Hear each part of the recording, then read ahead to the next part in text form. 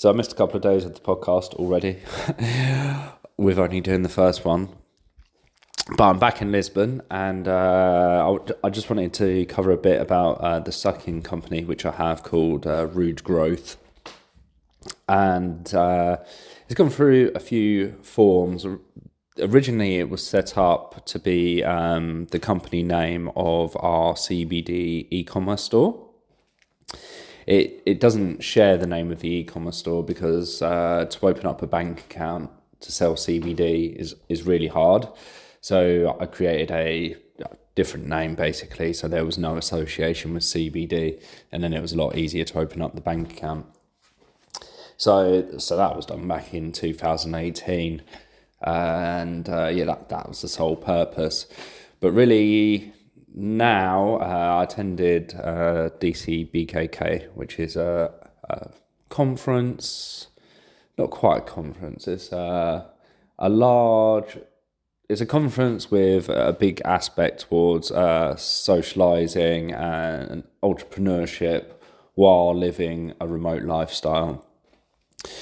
So one of the workshops there spoke about venture studios, which was a concept I hadn't heard that name put allocated to like this concept before. Is where you set up and build businesses from the ground up, and create a portfolio of doing so.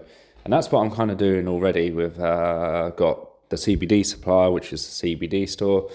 I've got a Solar Guard, which is a solar panel business. I set up a personal training business, which was supposed to be just rank and rent for a local area in the UK. So now that's what Rude Growth has morphed into. I'm looking at it as a venture studio company, which sets up concepts and ideas online. So we find an industry which we think we can build a business in and grow it, and then either potentially sell the leads on or sell the business as a whole. So that's the idea of Rude Growth. It's going to be a venture studio and work building the CBD supplier like it has done from 2018, and then the additional online business, which is only really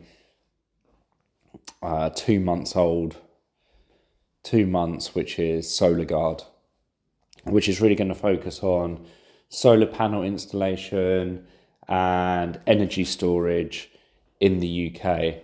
So that's really in its infancy. We're just building content for it, optimizing it for search engines, and then seeing where it leads us.